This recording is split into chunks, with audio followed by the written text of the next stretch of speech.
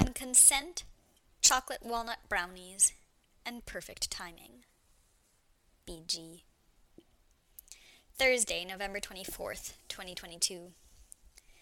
American Thanksgiving, i.e. just another normal day in Montreal. I said no to Gail. Me, saying no. I said no to Gail. Well, I didn't actually use the word no, but I said I wasn't sure and couldn't commit and might need to hibernate, and also, you know how I feel about Shabbos.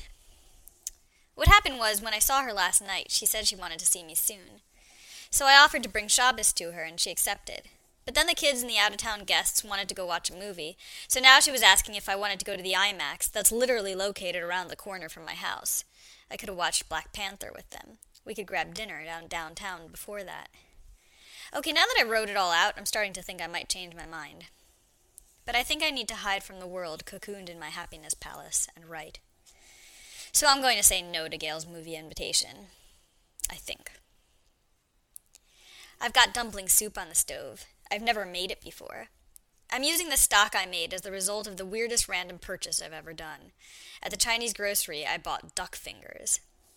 I felt like I was stirring a witch's cauldron. It was so strange. The stock turned out great.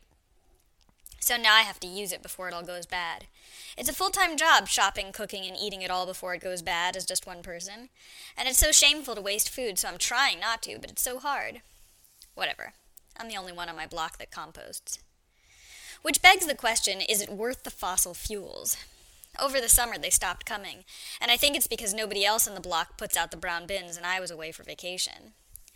They're probably annoyed at whoever the Karen was who called the city to complain, and now we're all paying the price of their extra gas so that I can feel like a good environmentalist.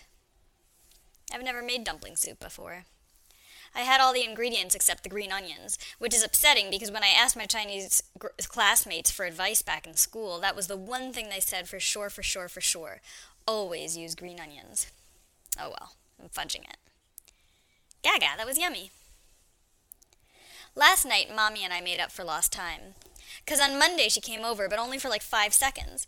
Then she was supposed to come over Tuesday after the dentist, but her mouth felt all pokey-holed afterward, and she said she needed to rest without bouncing baby girls. Outrageous. Then she was going to come over yesterday during the day, only she had never texted to say she wasn't coming. And I was so busy I barely even noticed. She would have only been here to watch me be in meetings anyway. At 5 p.m. I finished for the day, and there it was, a text. I'm coming over tonight. There are no ATMs in your bed, are they? Well, let me know, and if I accidentally walk in on you, I shall head straight to the living room with my earplugs and laptop on until you say the word. No ATMs. Well, at dance there would be one, but maybe I wouldn't go to dance. Of course, Mommy didn't tell me her ETA, so I didn't know if she meant 6 p.m. or midnight. Always assume it'll be later than you want it to be. I waited on the couch for an hour, detoxing from my day and wondering if I should skip out on dance. I waited and waited for an ETA from Mommy so she could make up my mind for me. She was still working, though, and it was just radio silence. I ultimately decided that moping around waiting for Mommy was a terrible idea. Cell phones were invented for this very purpose. She would tell me when she was coming, and in the meantime, I would get off the couch. I walked out into the fresh air, the first time I'd left the house all day. The crispness did me good. It's easy to bear Montreal winter when Panama is approaching. I took the metro up to Montreal and met the whole troupe. It was intimidating. I was the first one to arrive, but pretty soon there were like 35 of us, forming into little groups, jellyfishing in and out and in between. I danced with Brian. 2 years ago, no, 3, Gail threw a party for Richard. Gavin and I went for once. It was the miracle of the century that he had left the house, number one, but also for an event of my choosing. We were the first to arrive, closely followed by Jessie and Karen. Etienne walked in, and I recognized him, a familiar face from improv groups over the years. I suppose there were sparks already, but they lay dormant, embers smoldering slowly, waiting for the right moment to burst into flame. I introduced him to Gavin. It was Richard's birthday, and he was flying in from somewhere that day. Gail had gone to get him at the airport, and he thought she was taking him somewhere, I can't remember where. Some falsehood conjured up, so 15 people could yell surprise. It was an epic party. Around 11, I took a pill. Mushrooms, a fraction of a dose. The room became greenish, and Gavin turned into a frog. He had a habit of doing that when I was in mushrooms. Like the reverse of the frog turned into a prince. My prince turned into a frog. I felt safe with him still, though, and in the haze of the mushrooms I held his hand and it anchored me to the room. He left the party before I did, told me to have a good time, do whatever I wanted, have all the fun. What a good master. Around 2 a.m., the back room turned into a cuddle puddle. Something, probably Gail, inspired me to take off my top.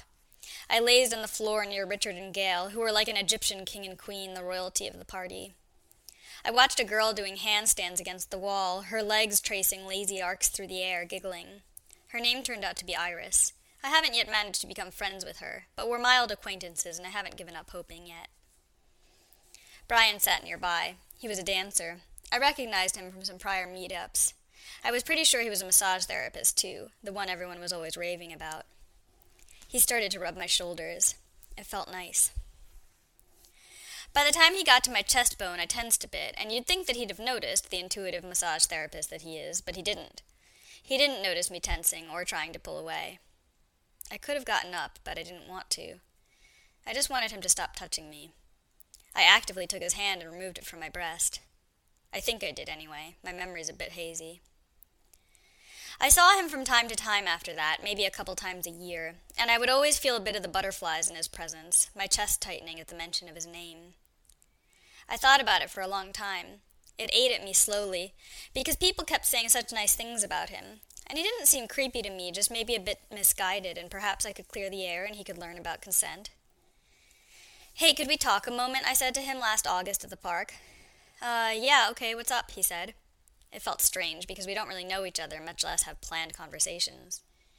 "Like a bit more private?" I asked, and led us away from the others, suddenly nervous. What the fuck was I going to say? It came out in a rush. Remember a couple years ago we were both at this party, Richard was in town?" He nodded, and I kept going. I don't know if you remember, but, well, you touched my boobies, and it made me feel really awkward and upset, and I didn't know how to tell you that, and ever since I felt weird around you, and I wanted to tell you so you would know."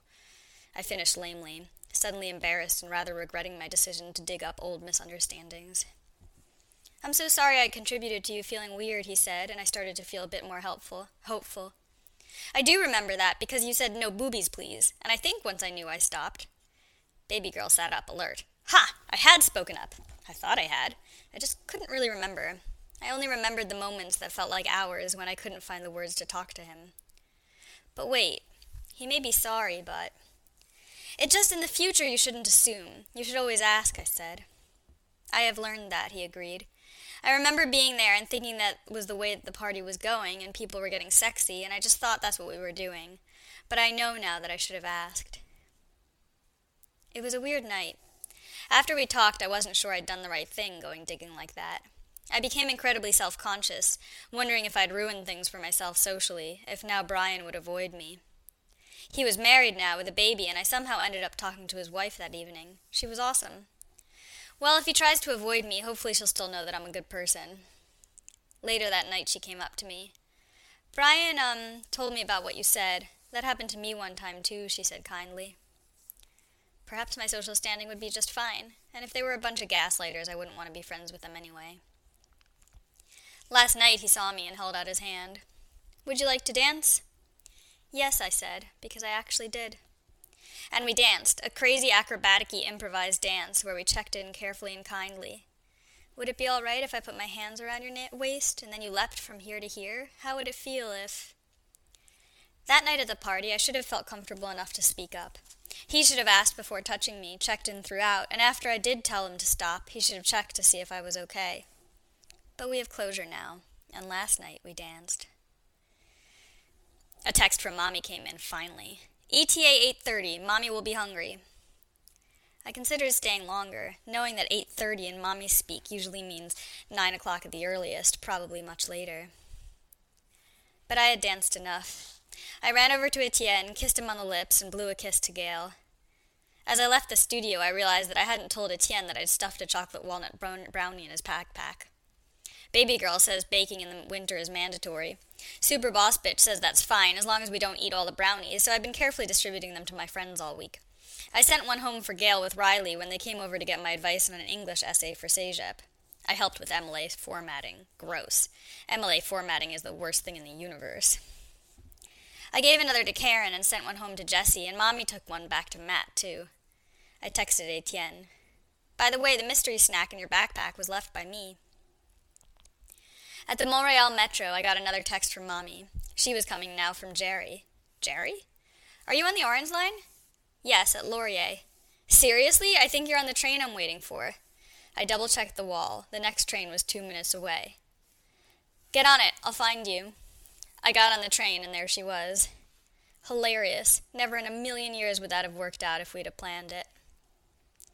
We started talking at 8:15 when our perfectly synchronized timing led us into the metro at the exact right time, and we didn't stop talking until about 2:30 a.m. We did pause for orgasms, food, and occasionally to pee, although we mostly talked through that, too. I had a lot of reporting for her. I didn't realize how busy Super Boss Bitch had been until I started telling her everything I'd done in the last 2 weeks. It took hours. She gave me all the positive affirmation in the universe. It was wonderful. Finally, we fell asleep. At 5:30, her alarm went off, and pretty soon after that, she slipped out the door. I woke up to Mommy perfume lingering in the air and checked the time. She would have arrived in Ottawa an hour before, traveling while I slept. I looked at my phone. Etienne, 10:30 p.m. and 10:50 p.m. Me very loudly. Whose brownie is this? Until Gail explained to me that it was from you. Holy shit, baby. Delicious. Love, baby girl.